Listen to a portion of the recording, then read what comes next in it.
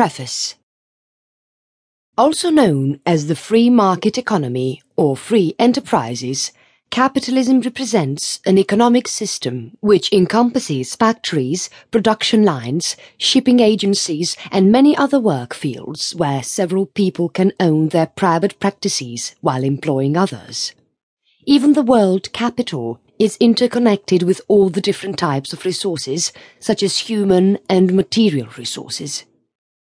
This handbook will present the reader with a brief history of the concept of capitalism, taking him or her on a journey which sets off in the 19th century and which has undergone many changes, resulting in what we call today the free market. Our book will show you how the free market works, where it originated from, and how you can approach it in our modern times. We shall discuss about the authorized trading companies that tend to rule the market, Keynesianism, and globalization, and of course, we could not even begin to define capitalism without speaking about the Industrial Revolution. The industrial developments truly altered the way products are delivered, and it created business for a large number of people.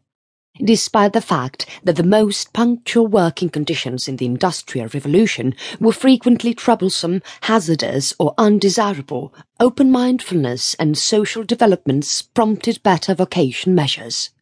The outcome has been more secure working conditions, more attractive paychecks, and an essentially improved living for entire social orders.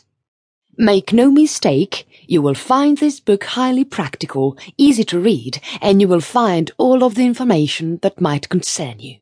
So buckle up and let us embark on this journey which will take us from the early stages of capitalism to our modern-day free market.